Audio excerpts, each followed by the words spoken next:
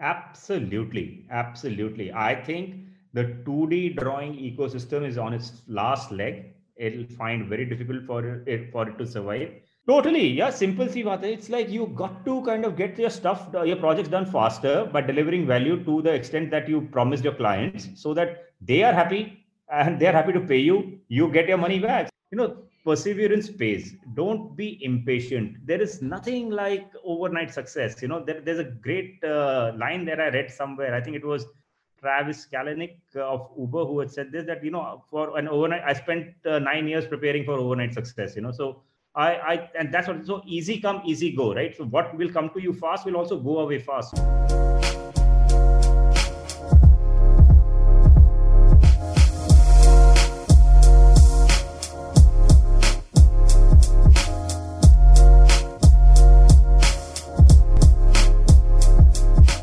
Hey guys, this is Manish here and welcome back to yet another episode of the Gyan podcast, the podcast all about architecture, tech, design. In this episode about startups and a whole lot more. So I'm super stoked to have with us Gautam Tewari, who is firstly an architect and also a startup founder. He's the founder of Trazy, which is India's first VR platform for the building industry. It is a product that is now solving the challenges faced by a large number of stakeholders in the building industry using immersive technology and the power of virtual reality. They have won quite a few awards in the startup field, featuring in the top 3 Startup of the Future by NDTV Unicorn Awards, winner of the League of 10 Emerge 50 Products of the year 2018 by NASSCOM, and also won NASSCOM Design for India Design Awards in the immersive category, to name a few. So let me give you a quick background about Gautam as well. Gautam completed his BArch from Sardar Patel University in 1991, and he then went on to pursue his master's in construction management from the University of New South Wales. He has a global experience of over 20 years in the field of architecture and design. Apart from that, he is also passionate about cricket. He is a long-distance runner, a legit long-distance runner, and he's completed a lot of marathons so far. He's a fitness enthusiast and an avid reader. So in this episode, he's going to be taking us on his journey as an architect and also as a startup founder. So you guys will get a glimpse into what it takes to run a startup and also how you guys can get into startups. He also talks about the various technologies that his company deals with, starting from VR, AR and more. And towards the end of the episode, he shares his tastes, his hobbies, a lot about marathon and advice for young architects. So for episode show notes, links and more, head to archgyan.com/55. You'll also find it in the description below for this YouTube video. And if you're listening to this on Spotify or any other podcast app, you can check it out in the description as well. So let's head straight to the episode and tune in to Gautam's journey. And I'm sure you'll be inspired by the end of this episode. Maybe even start your own startup. Let's go. Hey guys, welcome back to the Gyan podcast. Today we have with us a very special guest.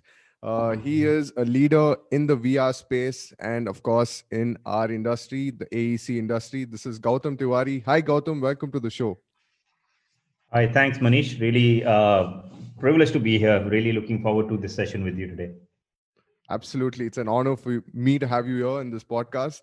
And let's kick things off, before we venture into the various things, the various accomplishments that you've accomplished over the years and how you founded Trazy and various other unicorn sort of companies. Give us your journey into architecture. How did you get into architecture? Was it something you always do as a kid?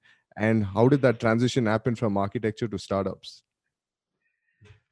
No, actually, I was not. As a kid, never thought that I'd be an architect in my life. So I come from a family of doctors, and like any kid born in the mid-70s, I actually my only dream was to play cricket for India, and this went on till fairly till about class 10 for me. I was part of my school team. I used to play cricket regularly. I was kind of heading towards state level selections, but it kind of coincided, the selection camp coincided with my 10th pre-board exams. And that put rest to my cricketing aspirations, because Okay. coming from a very academically oriented family, I was not really permitted to go and attend a training camp and a selection camp. So, well, at that point in time, when I had to make a career choice as to, okay, cricket is not really going to take off, what do I do?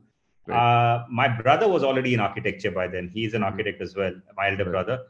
And I used to help him out with his architectural submissions and things. I had a knack for good handwriting and good drawing. So I used to help him a fair bit with his submissions. So I was not going to be a cricketer. I was dead sure I didn't want to be a doctor. So the next thing that kind of stood there in my list of known professions was architecture. So I decided on doing architecture, and that is what kicked off my journey. But I enjoyed my time, and once I joined, it really was a new sort of way of thinking for me, beyond the regular, very organized Mhm. set of thinkers that I had in my family. Being, like I said, from a family of medical professionals, I really enjoyed my time because it really helped me to start thinking outside the box, challenge the Mhm. status quo, be a non-conformist, if I may say that. I'm a non-conformist with a lot of pride. I wear it on my sleeve and take it around. And architecture, I feel, has definitely played a big role for you now as a startup founder, right? Having that sense of design and all that. Yeah, as you would know, I after my architecture, I went ahead and did my master's in construction management. So that sort of a journey, this whole mix of having an architectural degree and a master's in construction management, brought together a very new sort of a thinking in the profession. It kind of coincided with the non-traditional methods of project deliveries coming out in the process of project procurement, as we project managers call it. So I moved from being a creative design professional to a very numbers oriented project planning, organizing, controlling sort of a guy. And that really started a very different sort of a journey for me, and we'll talk about that. I don't want to kind of just get into it right away, but All right. the that particular journey helped me understand a lot of, not just understand, actually experience a lot of the pain points that I'm really trying to address with the startup that I have created. So Mhm. the whole journey of the gap in terms of understanding between architects and project managers, architects, project managers and clients, architects, project managers, clients and product manufacturers. That is exactly what we're trying to build a bridge for, and that's what we have, I think, successfully bridged for till uh, at least till this particular point in our journey. But of course, it's a long way to go for us still, not just us, I think the entire industry. All right. Before we get into Trezi, like, when did you start having this thought of having your own startup? Was it out of frustration? Was it because of the industry you were in, or was it like a series of events that led to this? I think it was the latter, the last point that you made. It was a series of events. I had a fairly successful career progression. So after I finished my masters and before I came back to India, I got the opportunity to intern with some of the largest project management firms across the Asia Pacific region. And once I came back to India, I was part of some leading design and build companies in the country. And each one of these transitions and new roles that I got into during the span of 14 to 15 years actually helped me experience some of the key frustrations, pain points, gaps that existed in the industry. Not just design profession or construction profession, across the architecture, engineering, and construction industry. Right. And I could have continued doing the role that I was doing as in my last stint. It was a very fulfilling, very enriching, something that really got me a lot of learning and built a lot of credibility for me personally. But there was a point, Manish, and I think there's a point in everyone's career that you kind of really respond to a need. There's a calling, where either you jump or you do not. So I chose to jump at that point in time in terms of making a difference, creating something that is going to help, that would have been for the betterment of the entire thing. See, it's very easy for us to sit in a conversation of this nature, or the kind of casual conversations that we have in our profession, and punch holes in the story that, hey, listen, this doesn't work and that doesn't work. And it takes a serious effort to go out and do something about that. And I chose to do something about it, and that is what I'm trying to do with Resi. Awesome. And this was around 2015, right? Where you made the transition? This was around 2015. This was late 2014, early 2015. And the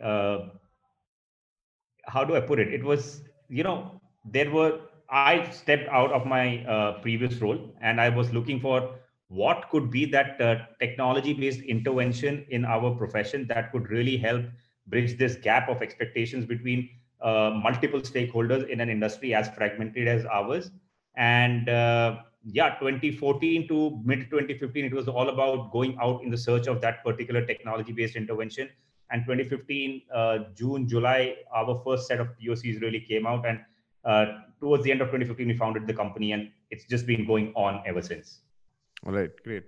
So when I started Aagyan, I was still working in a firm, and then building this on the side, and then slowly transitioning it into full time, right? Also creating courses along the way. So is it possible for someone to work on a startup or work on something on the side and then go full-fledged if they feel that there is a lot of potential for it? Well, first and foremost, totally depends on our employer, right? It's like how kindly he or she takes to it. I personally feel it's a bit tough, to be honest, simply because uh, the role that we have to perform in an organization that we are a part of, small or large organization, does not matter. It really, I mean, it as much as I do. It's a very challenging, it's a very demanding sort of a profession. So it's practically full time. So after spending 12 to 14 hours on your day job, if you want to still kind of go back home and build on an idea, and if you're that crazy enough, I think it may only be possible then, because it's very rare that you get especially in your formative years in the profession, it's very rare that you get weekends. It's very rare that you get a simple 9 to 5 sort of a job. It doesn't work that particular way. But I think in due course one can do it. But I would take a more radical stand and a view on this one. I would say that if you have a idea that you're passionate about, if you're solving a real problem through that particular idea that you're passionate about, then I would urge any person with that entrepreneurial spirit to go out and start building on that idea. Why be burdened by a job, a 9 to 5 sort of a job? Just step out and start doing something about it. I mean, there are enough avenues available now for young entrepreneurs to go out, seek funding, build on an idea. And if you're truly passionate about it, and if you think you're solving a real problem, just go ahead, take the dive, and start building it. Why do it on the side? Just do it full time. Right. Awesome. And on that note, could you tell us about your company, Trezi, how it started? SmartWiz X was something which you guys started with and then slowly transitioned to Trezi. So what exactly is the platform? And give us an insight into your startup. Yeah, so this is where all the stuff that we've spoken about in the past 5 minutes really starts to tie together. So when I stepped out of my last stint as the projects head for a leading design and build company across Asia Pacific, again my role was purely project delivery. And despite the fact that we created these really nice looking 3D visuals for all the projects that we won, and we won a lot of them, we always had at least 98%, I would say, not even 95, 98% times our clients used to come back and express dissatisfaction in terms of what they got as opposed to what was promised to them when we pitched during the initial stage of the project. And I was amazed that, despite the fact that we've done whatever we could and used the best possible technology, why would this really come to a situation where repeatedly we keep getting into these struggles where clients did not understand what they were getting despite our best intent. It was not that we did not want them to understand. We did whatever we could. It is just that there was something missing. And then there were issues on site. The contractors were not building the way we wanted them to build it. Sometimes the product manufacturers used to send material that was not supposed to be the way we specified it to be. And this really one messed up my head, because there was practically every project that the company was doing at one point in time, I was responsible for making sure that it happened smoothly and we had a happy customer at the end of the project. but it was rarely happening. So when I stepped out, I just thought to myself that, the gap in understanding came through because we never realized. So we with a lot of passion, went in with a lot of passion as architects and designers. We created these fancy 3D visuals. Absolutely. We took reams and piles of drawings and explained this to non-technical, non-architectural people, non-design folks. So the CEOs and the CFOs were not architects that we were pitching to. So the gap in expectation really was because it was our thought versus theirs, and our thought is, of course, it has taken a long time for it to evolve and become what it became, and for us to be able to kind of, in our mind at least, experience the Z-axis. But our clients were not being able to do that. So there had to be a way where all of us, every person who was going to be involved in a project, could be inside the design and experience it together, come to a consensus after explore multiple options together. And all of this had to be happening real time, because the methods that we used were extremely time consuming, were extremely inefficient, inefficacious. And as a result of that, if there was a change to be done, we used to dread changes, because those changes, it was not just the cost impact of the change, it was also about the time it took for Absolutely. us to, implement that change first in the drawing, then go to the client, get an approval, then kind of take it to the site.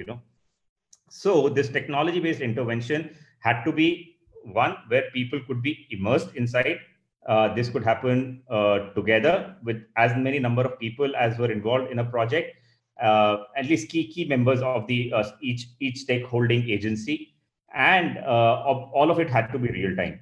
And as I started seeing more and more technology, like I said, this was around 2014, 2015.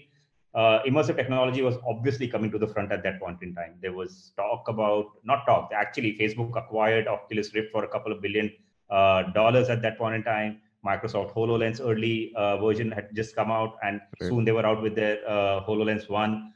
There was HTC, which had come out with HTC Vive. So all the big boys around were putting a lot of money into building immersive hardware, VR headsets. Right. So we also kind of dived deep. And at that point in time, it was primarily more entertainment and gaming sort of an application that was in the forefront. But I quickly got hold of a DK2, I still remember, a really clunky Oculus development kit 2, and started building some prototypes for our industry. And the prototypes were in a way that, we took architectural models and built it on top of game engine, put it into a game engine, and created VR content and brought it into a VR environment. Unreal Engine is what we started out with. Absolutely. I mean, we tried all sorts of engine. Unreal was there. There was Unity. There was CryEngine. I mean, you name an engine, the most obsolete one, we tried every time in engine under the sun. But I mean, that the preference remained Unreal Engine, and we still, even our product is built on top of that, but we'll talk about that. So once we built the POC and we started meeting some friends in the fraternity, the reaction was just wow. Everybody said, oh, wow, cool, super. This is certainly something that we'd be interested in, So we started, on the POC itself, we started monetizing the POCs fairly early, because everybody wanted a piece of the pie. They said, hey, listen, do this for us and do this exclusively for us, And we said, like, boss, there is no exclusivity and all. This is just a new tech that we are still developing, but let's see what we can do. And so we got first few projects fairly quickly, So 7-8 projects. We had a ticket size of about 10-12 lakhs, so 10 to 25 lakhs, actually, I remember at that point in time. And so we suddenly, money started coming into the bank even while we were testing the idea. Right. And so obviously there was some interest from investors that came through, and we raised an angel round fairly quickly. But the journey was very clear in my head at that point in time, and it had nothing to do with my understanding of the startup ecosystem now. I was probably, I lacked experience at that point in time, but I should have started the product journey earlier, rather than getting diverted by this whole opportunity to earn money from a services-based approach, which is what we continue to do for 2 years. I do believe it had its value in the sense that we understood a very nascent sort of a technology as well as one could have. And that is what helped us in our product creation, product development journey eventually. You built a portfolio as well.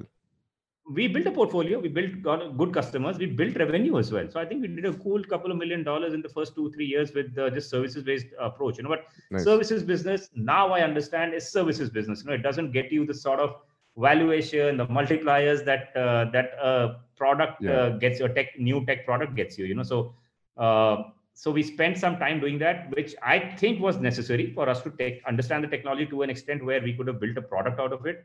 But well, it did take its own sweet time. So from 2015 to 2017, it was purely a productized service sort of an approach that we undertook. Had some great names, did some great projects world over. It was not just an India-based thing. In fact, I took our services-oriented content to the US as well. There was a conference we attended in the Midwest. It's called the Midwest Conference, where we kind of stood number one amongst the startups there because the content was just spectacularly cool.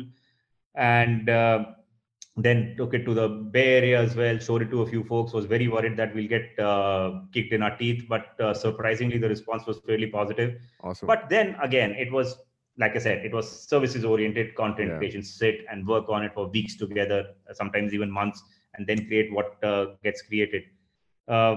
Two things happened. One, our understanding of our understanding of the technology grew. Some of our customers also really enjoyed what we were appreciated and enjoyed the content that we had created for them.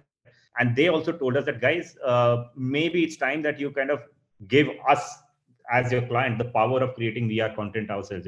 So that sort of woke me up. That hey, wow, yeah, this we were about democratizing the use of VR in our industry. So we should start building the product again. So 2017 is where we took a very, very conscious call, did a hard pivot, looked away from the $2 million revenue that we had clocked up and said, we'll just build the product. I mean, if we don't do it now, we'll become a productized service company. And that is not what the aspiration was for us, Right. So 2017, we kicked off, got some early alignment with some of our strategic partners like Gensler's India office, Steelcase's India office. They helped us kind of create, they used early prototypes of our product, gave us feedback.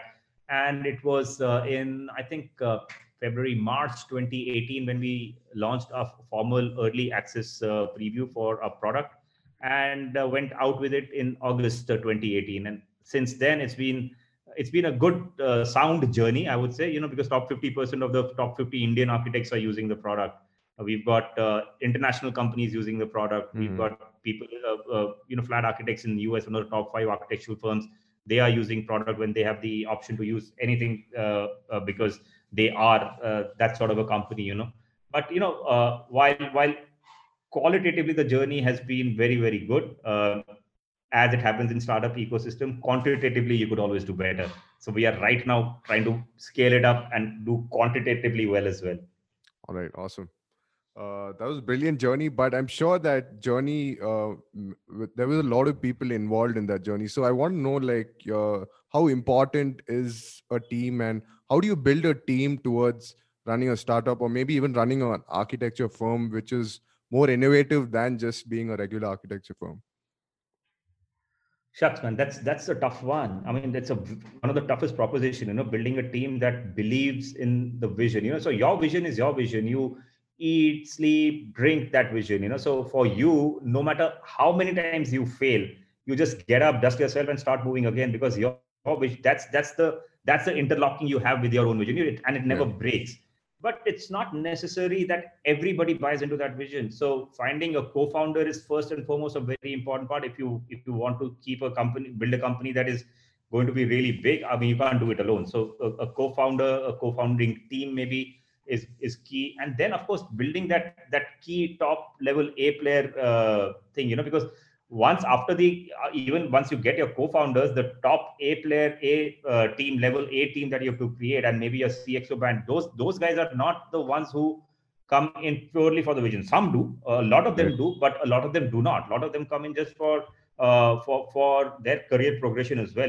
So and startup journey is one. It's full of failures. It's tough. It's really, really challenging. So you fail more than you succeed. So every failure, you have that vision to support you in terms of bringing you back on track. That no, I believe in what I'm doing, but not everybody necessarily believes in that. So you get people who come in the start. It is always like, oh yeah. I mean, you understand. I mean, you ask them. I mean, I have clearly asked people that, hey, boss, this is a startup. You understand there are weekends involved here. There are late nights involved here. There are challenges involved here. There are failures involved here. Are you okay with that? So everybody comes with an okay. Nobody says, no, I'm not okay with it, but very soon people who are not meant to be with you start the wheels start to come off, so the first signs for me in particular are people when they say that, hey, listen, I am not available over the weekend. That's your first sign that you stuck with somebody who's not Right. going to survive in your journey long term. But I'll tell you what, Manish, the architectural journey is very different. Architectural startups are very different. I find architects, because they have gone through that whole struggle of 5 years of education. You understand it as much as I do, right? That the 5 years of education really prepare us well. That's what I feel. The kind of structure that we have to our education, architectural education, I'm talking about. Again, lot of education is also what happens outside the classrooms, right? It's not Yeah, just about what absolutely. you learn inside. So, but the whole thing around submissions, late nights, slogging it out, Yeah. gutsing it out, that's a part of our training. And I think when you start an architectural company, you tend to go through that with a lot more pride and a lot more understanding than when you start to when you founded a tech-based startup. And I'm not saying, I mean, see, we cannot generalize. It's not the same sort of a formula for everybody. My story might be very different to some of the other stories, but uh, I think my architectural training, my early years as an architect, my early years in the construction industry certainly helped me kind of uh, in not losing focus, because I sometimes joke around with a lot of people that had it not been for the fact that the key members of this company are all architects, we would have probably gone a very different sort of a direction. Right. And did you have the skill set prior to starting the firm? Was it more of an Unreal Engine skill set that you had, and which then you brought in people to build upon that and then make it grow? No, I did not. I personally did not. Neither did the other co-founder. But we Right. were very, very lucky to get one of the brightest minds in the gaming industry into the company very early. And he had been with us till about a month back. Unfortunately, there's been a bit of a change with the pandemic right now, and I hope to bring him back soon because of the pay salary cuts and everything else that everybody has gone through in the company. So we've had a bit of a loss there in terms of some key people. But this guy, Chandan, who I met very, very early in my journey while I dating, and some of those POCs were built by him. He was a gem, and he still is. I would, in my opinion, he still is. So he was somebody who just was there, head down, get things together. And I think we were very, very lucky to have him. Right. At a very early stage of our tech sort of a development process. Of course, he was not a technology guy himself. He was a technical artist, but he had that understanding, deep level understanding of what needed to get done to create a product, to create good quality content on game engines. And that is what helped us. And of course, after that, we started building the team, and we were again very lucky to have some of the brightest minds in VR come in and go out. But yeah, we had the right sort of a mix at every right point in time that the company needed to have. So you stopped the services based part of your firm, and is it only more of the product now, which is Trezi? Yeah, it's totally product now. The services has wrapped itself around three different areas for us now. It was a very successful team. So from a business generating perspective, it generates business only in support of the product. So customer that services business has become like a customer success, excuse me, slash Right. customer support. So if we get a customer who does not have the necessary 3D assets to run inside of VR, the team goes in and creates those assets for them. Then once those assets are created, and because these are really high quality outputs that come out in real time, you have to compromise on the visual quality because it's all happening real time. This then team gets an added opportunity to create more content. It starts to, now the services business does not need to go and look for business. So the product goes in, product is sold, then the customer says that, hey, listen, I want something more, and then the customer support and customer services really go in, and not support as much, but customer services really goes in and gets more business out of one subscription that we sell. So that's what is emerging now, and that's what is working out really well. All right. Awesome. Uh, I mean, a lot of us architects and architecture students, we use a lot of Lumion and then maybe even Twinmotion, Onscape. So Yeah. how similar or different is Trezi when compared to these products? See, both the names that you've taken, one is they're rendering softwares, right? They primarily they create renderings, and Trezi is not about renderings. So I get into these debates. I meet a lot of architecture students these days because we started a new initiative called Trezi Academy, and we're taking Trezi to students of architecture and coaching them on VR now, because that is something that has not been there in our country at all. So coming back to the key point, we are not after fancy visuals. One of the first users of Trezi is a guy called Vidit, who I met during the process of product development. He was at Gensler's India office at that time, interning. Took a very, very high end Lumion user. Took a lot of interest in Trezi, immersive technology. He was a gamer, so he obviously kind of took a lot of interest in VR. But he was interning, so he had to go back to college after finishing his internship, and just called me out of the blue and said, "Hey, listen, I want to present my thesis inside of VR." I was opened up a new thing for me that time. Wow, this is cool. So I told him, "Yeah, you've got all my support. You take my hardware also. Just go present and tell me what the feedback is."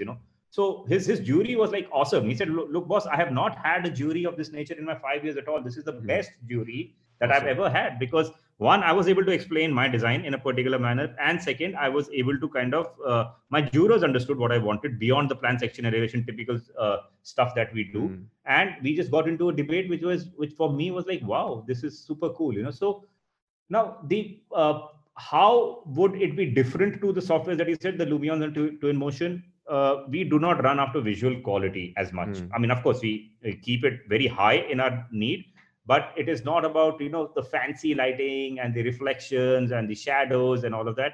Trezi is about collaboration, design experience, design communication, design collaboration. These are the key three things, and I'll repeat it again: experience, communication, collaboration. And what I mean by that is, you and me can experience the Bauhaus by being in that model together. And you might tell me that, hey, listen, I don't like that white sitting with the gray, and let's try to kind of make it all white, and we could do it real time.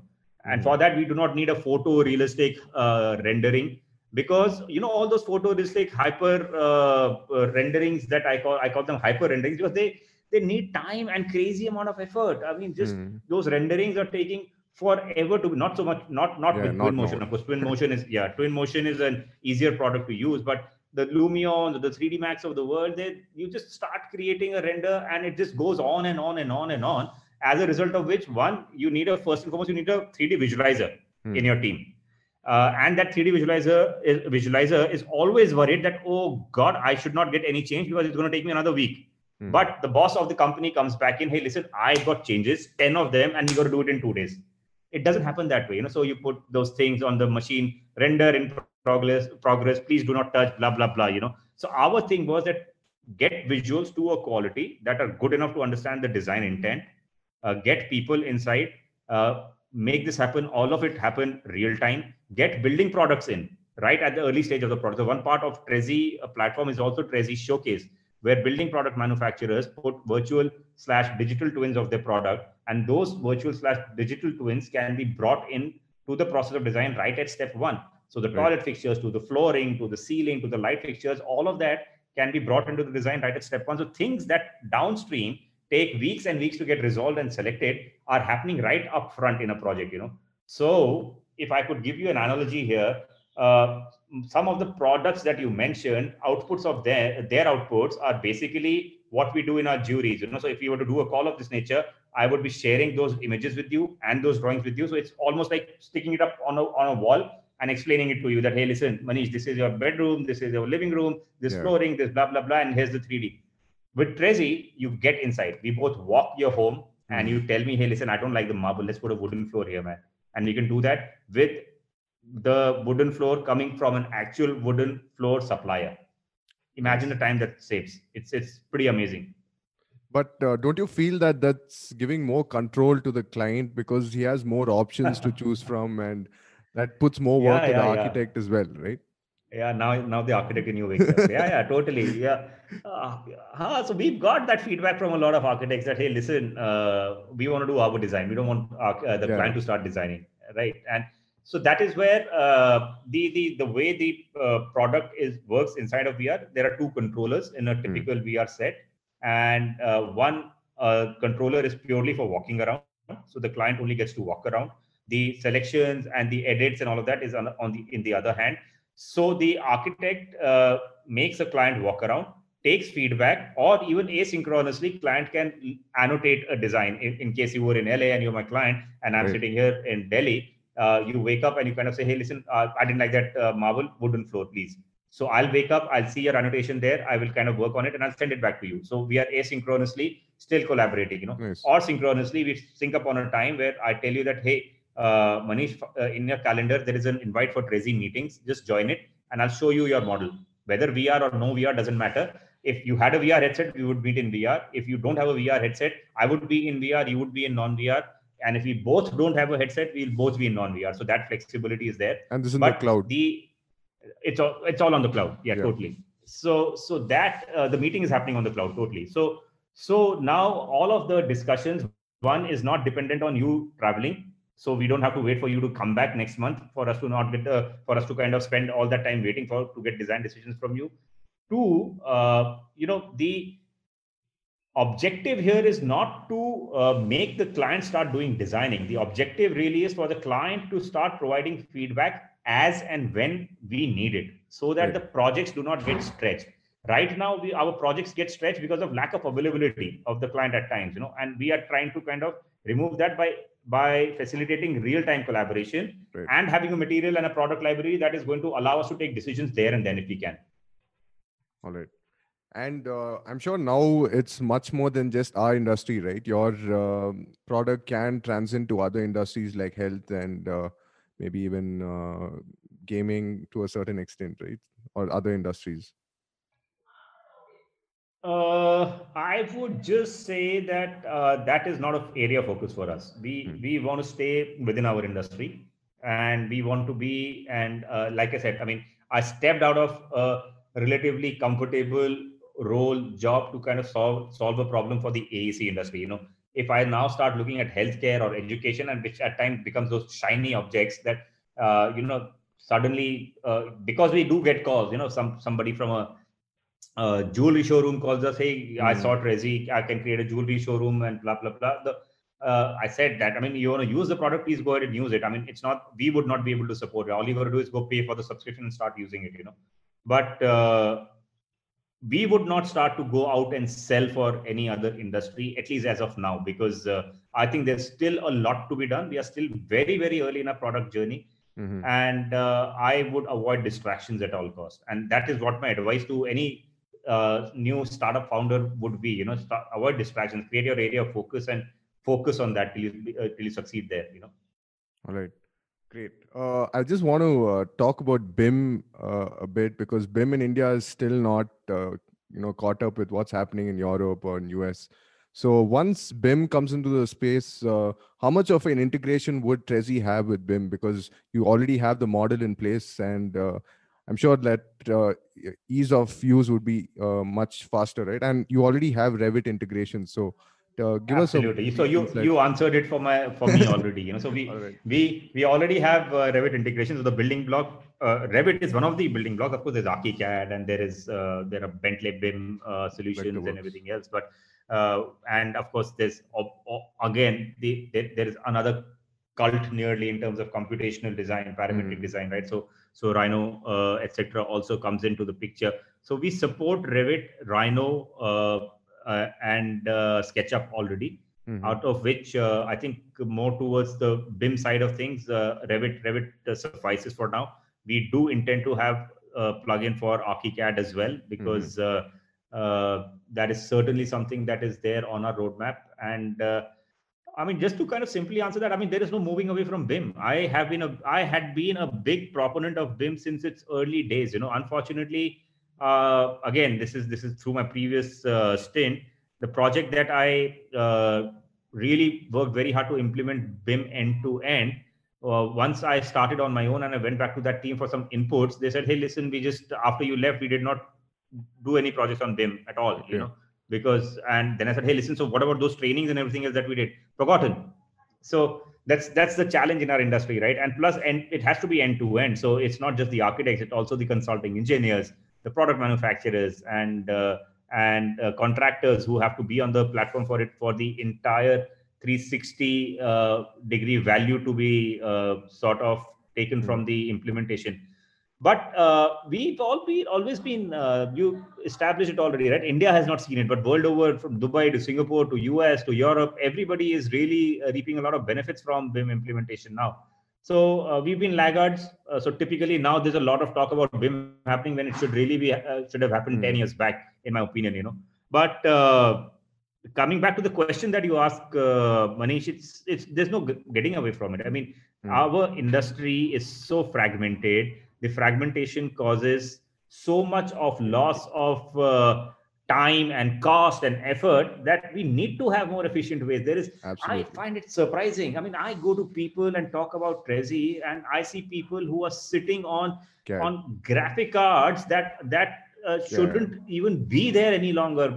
Somebody should go in and destroy them, And people don't want to change. People still say that, hey, why don't you create a software, some lesser specification computer? I said, hey, why the hell can't you upgrade your computer? What's the problem? So we want everything coming to us on a platter. We don't want to put in an effort, and that's we are guilty as Indian architectural professionals.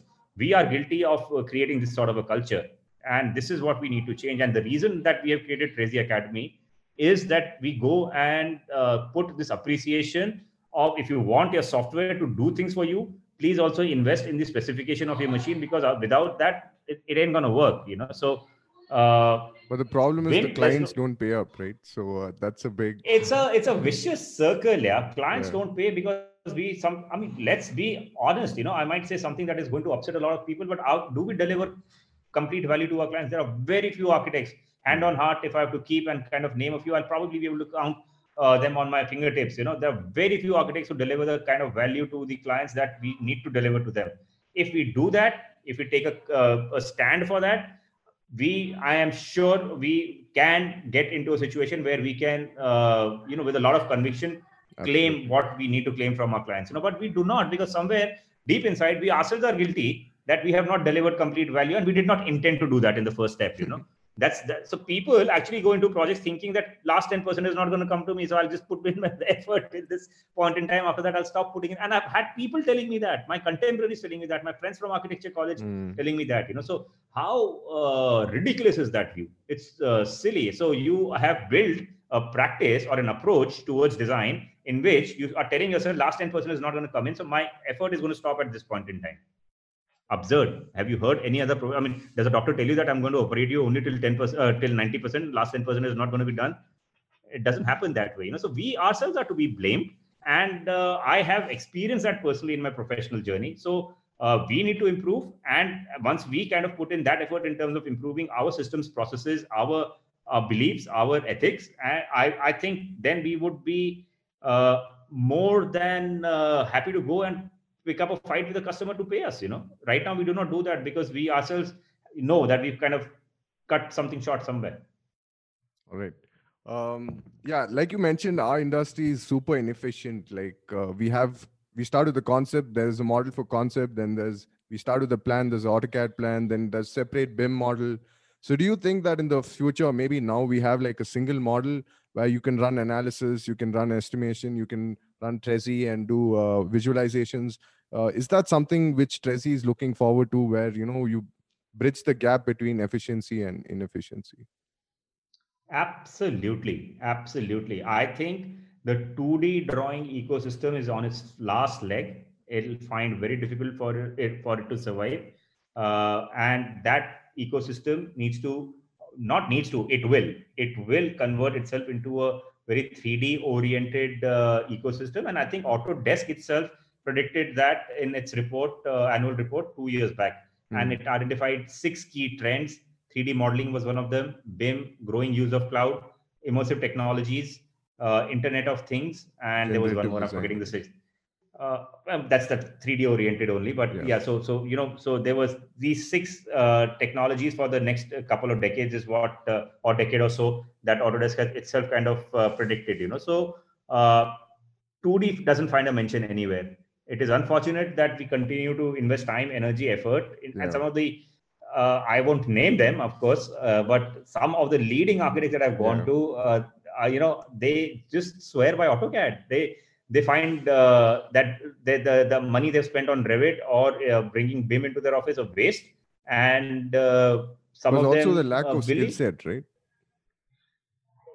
Valid point. I think great point. Yes, lack of skill set, and that is again the effort of Academy, Trezi Academy, is to kind of create that skill set that students go out prepared with uh, an understanding of immersive technologies, with an understanding of how to create VR content, so that when the professionals are hiring them, they see that, oh, now I don't need to worry about not having a person in my role to use Trezi or immersive technologies. So I have somebody who's come out from college prepared, and that they will find it easier. So that will complete the entire loop for us. I mean, that's my bias that I'm building that entire Trezi Academy ecosystem with. But Manish, I think the biggest challenge that is going to be addressed is going to be around changing the mindset. The mindset is what I'm talking about. So while I'm kind of really picking on people not changing themselves and not really working hard enough in terms of understanding the needs of new technologies, and as a result of which the upgrade in hardware that's required, citing examples like clients do not pay and blah blah blah. I think there are some architects who have actually spent time upskilling themselves and having an appreciation for this too. So it is not that people do not appreciate it, but unfortunately, the number of people who appreciate it and do something about it is unfortunately lesser than those who just kind of are stuck in the same old mundane and obsolete ways of working, because their practices are a success, because the clients seek them out, and well, they have in their processes just plugged in the fact that their businesses will succeed with the 90% payments that they collect that we spoke about. Awesome. Also, Gautam, I just want to talk. You mentioned about service and product. Do you feel that more architects would orient themselves towards a product based business? Maybe at least in terms of upskilling themselves and learning coding and creating solutions for their own firm, or maybe solutions for the industry in general. Do you feel there is a future where architects, turn towards the coding and computational way of thinking? Yes, I certainly think so. And I have seen some really bright architects doing that already, and doing some really fabulous work. Uh, they will, of course, a lot of them will code or build solutions which is going to be applicable for their own practices, and it will to provide them competitive advantage. It will rarely be something for the betterment of the industry. So one of the reasons that I started this venture out was because I thought that if there has to be technology based intervention, it has to happen from within the industry. We cannot continue to be in a situation where outside of industry software engineers create solutions, come Yeah. to us and say, hey, listen, this is what your industry needs. And that is what we've been guilty of. So I foresee a lot of that happening. Like I said, some folks, some really bright architects, young architects have started doing that already and very successfully. And I'm really, really thrilled to see that. But the application is limited to their own firm. What we need is more people getting into product development, creating solutions that really solve the problems of the profession and are not solutions that are just providing them a competitive advantage. That time, when we get into that way of existence, that is where the true difference will start getting sort of witnessed and felt in the change that we will see in terms of getting more efficient, delivering projects better, lesser quality hassles, money being collected faster. And the ROI for an architect increasing eventually. Totally, yeah. Simple see baat hai. It's like you got to kind of get your stuff, your projects done faster by delivering value to the extent that you promised your clients, so that they are happy and they are happy to pay you. You get your money back. So ROI is simple. You deliver value, you get value, and collect money. Do more projects. No, instead of doing 5 projects a year, do 15. Brilliant. All right, Gautam, what is the vision for Trezi? Where do you see Trezi going? Do you see it as a global brand where a lot of countries are going to be using Trezi? And do you also feel that Trezi is going to be venturing into other spaces?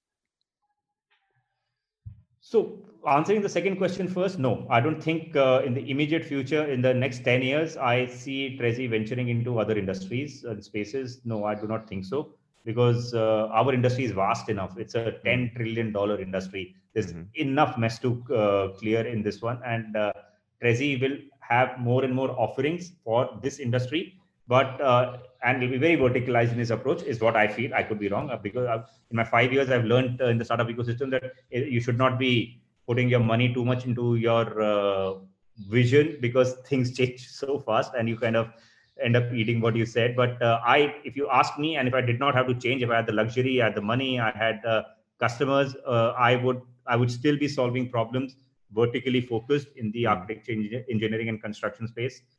But coming to the first one, what the vision is. So I'll build on this point only, that in 10 years, I see Trezi to be the platform, the preferred platform for the building industry, where you would have every stakeholder professional involved in the process of design or construction, building products, education. Prezi will be the go-to place, so architects will find potential interns and hire people from here. Interns and students can find work from here. People, they will, once they go into practices, they will this will be their go-to platform to work on. And then product manufacturers will sell their products using this particular platform. So that's my 10-year vision, and not just in India, world over, of course. Brilliant. All right, Gautam, thanks for a fantastic session. We'll quickly jump to the quick fire round. I'll ask you a couple of brief questions, and then we'll wrap it up. All right. Sure. Who's been your mentors, throughout this journey, or who have stood by you, or someone who's inspired you as an architect and as a startup founder? So my inspirations have not always been in my line of work. My inspirations have been different sorts, but so just to kind of pick up mentors who I kind of really look up to and go back to whenever I have issues. So very very early in my architectural career, I used to work with a gentleman called Rajiv Agarwal. I think he was my first real mentor in that regard. He was somebody who I exchanged a lot of ideas with, in terms of asking him what should I be doing my masters in, and kind of validating the thoughts around getting to do masters in construction management, amongst various other courses that were there. And at that time, masters in urban design and masters. There were some favorite courses that used to happen, and masters in construction management was never one of them.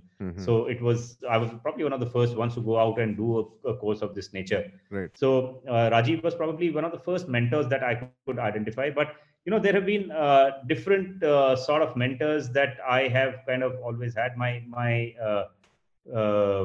cricket coach, for instance, at National Stadium was somebody who I really looked up to. I do a lot of long distance running now. So currently, my go-to person is my running coach. I do a lot of life-based discussions. It's not always work-related, but just about seeing a challenge, addressing a thing, running a particular distance in a particular time, and relating that to life. That you completed a couple of marathons as well, right? I have done a few. I've done about 11 full marathons now. Wow, okay. That's not a few. 3 out of them. 2 out of them have been in Ladakh, actually. So that is what my ultimate dream is, to kind of do the Khardungla challenge. It's the world's highest marathon, apparently. That's debatable, but it's a challenging one. 74 kilometers, starting from Khardungla and coming down to the city of Leh. Then I have done a few, I think 20 plus half marathons as well now. So yeah, so running's become a way of life. It's if I don't run on a particular day, I really do not feel myself. And your time has been around 4 to 5 hours, is it, for a marathon? Yeah, full marathon. I have not really found my mojo with a full marathon. My full marathon time, best time is I think 4 hours 34 minutes. Wow. But my half marathon times are improving. I'm headed towards running it under 1 hour 50. But again, the people that I look up to in running, they are the sub 100-minute kinds, So so that's my ultimate dream. Let's see where I get to with that. Brilliant. From a running perspective, of course. All right. What does your daily routine look like as a founder? Like now, of course, we have the pandemic and the lockdown, but maybe something before that? So my routine has not really changed. Something that I have even maintained during the pandemic. Of course, during those 3-4 weeks of absolute lockdown, there was Mm, no other 5 weeks of absolute lockdown. There was no stepping out. But mm. I start my day very early. I start my day at 4:30 a.m. Wow. I get up, get my daily chores done. I finish my cup of coffee, and by between 5 to 5:30, depending on which season you are in, because Delhi tends to get very cold during winters. So if it's summers, I start to step out at 5 a.m. If it's winters, more like 5:45, 6 a.m. I'm out for a run. I finish my run, my strength routine, and all of that. I'm done with that by 7:30, and I start my work by about 8, and then 8 to about uh, I think 6:37. I am just totally on the job, Wow. and 7 I shut down. 7 I start shutting down consciously. Finish my dinner by about 7:30, 8 at max. I spend a lot of this time between 7 to 9 with my kids. A lot of horsing around, fun jokes. They're both turning out to be good musicians now. So Nice. kind of sing a song or two with them before I go to bed by 9, and that's my routine. That's clockwork. It's been that way for the last 6-7 years. But I'm sure in the starting of the startup journey, those the timings would have been later, right? Maybe midnight. So like I said, I'm talking about since 2017, 2018, 2017. This has been like clockwork. But before that, it's been all nighters. I mean, I still do all nighters if I have to do. There are Okay. times when it comes up. So, and in construction handover times, I have stood on site for weeks and weeks together. Maybe just gone to the hotel to change, freshen up, have a meal, come back to the site and get things done, because that's been the nature of the work. So yeah. So I have gone through all of that just to realize that if I plan my time well, I can actually be equally just that I don't need to stand on construction sites any longer. I need to be with the development team or the services team to deliver what we have committed to the clients, or be working with the founding team to ensure to develop the next path and roadmap for ourselves. But I have realized that actually, if you utilize every minute of your time, you end up doing a lot more, even with this sort of a clockwork. So but yeah, well, sometimes things happen. You have to kind of get things done, and you have to kind of stay awake all night, and you do stay awake all night and get things done. And that's the secret to success of a startup, right?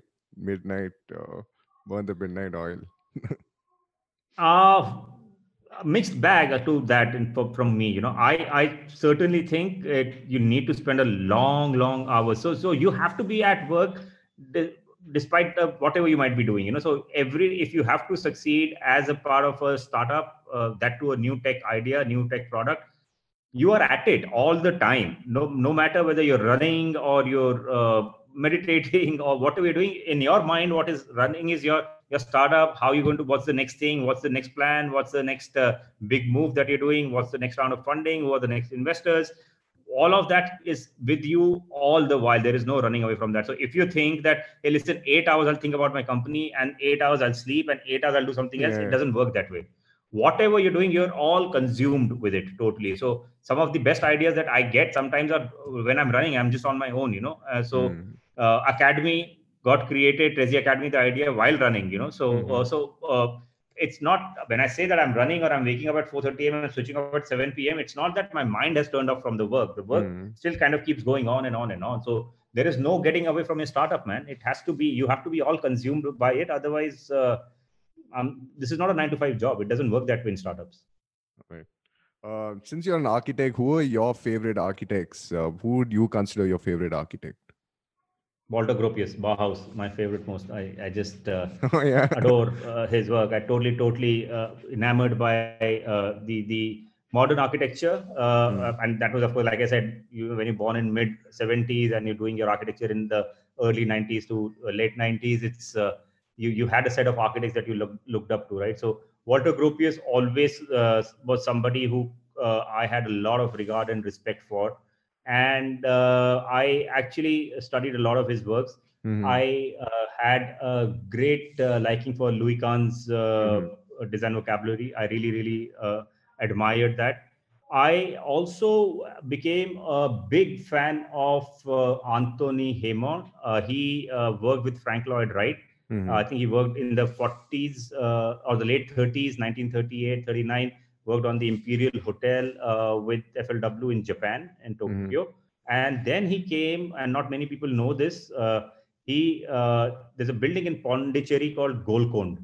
He Right. created a building called Golconda in the heart of Pondicherry. And it's a building where the external skin totally opens up. It's Right. beautiful. It's spectacular. Responsive architecture. Example of responsive architecture. Modern materials. Use black Kadapa as flooring. Ferrocement louvers. Opens up completely. Cross grain. You don't need any sort of air conditioning in that building at all. Fabulous work. It's I mean that's a I mean if you after this interview just kind of go and Yeah, look up that absolutely. Yeah. building. It's I'll be adding something it as well. spectacularly cool building. So he became somebody I followed a lot. And in the current lot, I've got two real favorites. I really admire Vijay Ramachandran, 100 Hands. I Nice. just have absolute regard for him. He's one of the first Trezi users, one of the biggest champions for Trezi. It's his third year of use for Trezi, and every time he renews, it's a sense of pride for me. That Vijay uses Trezi and speaks highly about it. And then there is somebody who I trained under many years back in 1994, Anupam Bansal, ABRD Architects. They are also a prime example of how an architect from that particular era, when he's senior to me, he's 5 years senior to me, 6 years senior to me. How somebody keeps up to speed with latest trends and upskills himself and continues to deliver value to his designs, his projects, and his clients. So Anupam Bansal is somebody I have a lot of regard for as well. All right. Brilliant, Gautam. And my last question to you would be there's a lot of frustrated architects and frustrated architecture students in particular. So, what advice would you give to young architecture students, and maybe even touch up on, how to become a better architect? Like, how do you tap into education, architectural education? So see, I am not the best person to advise anybody on how to become a better architect. Given the fact that I myself moved away from the profession of design very early in my career. But see, frustrations are a part of every profession. Everything that you do in life, no matter whether you want to run a 100-minute marathon, you end up running it at 110, 115 minutes. That's frustration. You want to be a star opening batsman, you go out and get out on the first ball of the match. That's frustration. There is something that you want to do as a designer and you're not able to do. That's frustration too.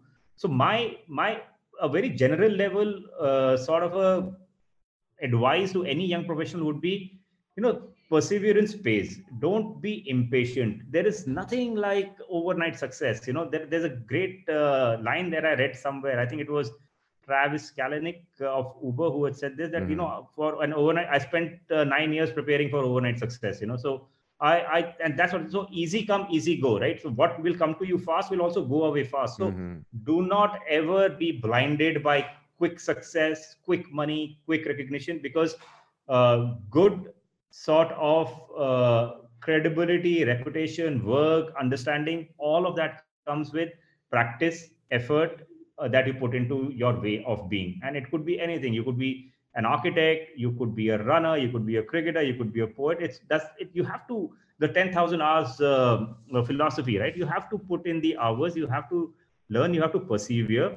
But persevere, have a clear plan, and work towards it. Frustrations are going to happen. There is absolutely no chance. Frustrations will happen in whatever you do in life. Yeah. So learn to embrace frustrations and keep moving forward. That's my only advice, and it works. I'm telling you by personal example. Had I given into my frustrations, I wouldn't have been sitting here and talking to Manish right now. I'm absolutely sure about that. And embrace technology as well, right? Oh yeah, oh absolutely. Please be embrace not just technology, embrace change. Don't think that what you did 10 years back is going to hold good for you 10 years hence. It is always be. So I remember a line, another one I'll quote from Alvin Toffler, another favorite author of mine. Alvin Toffler said that the illiterate of the 21st century is not somebody who is not educated, who can't read or write.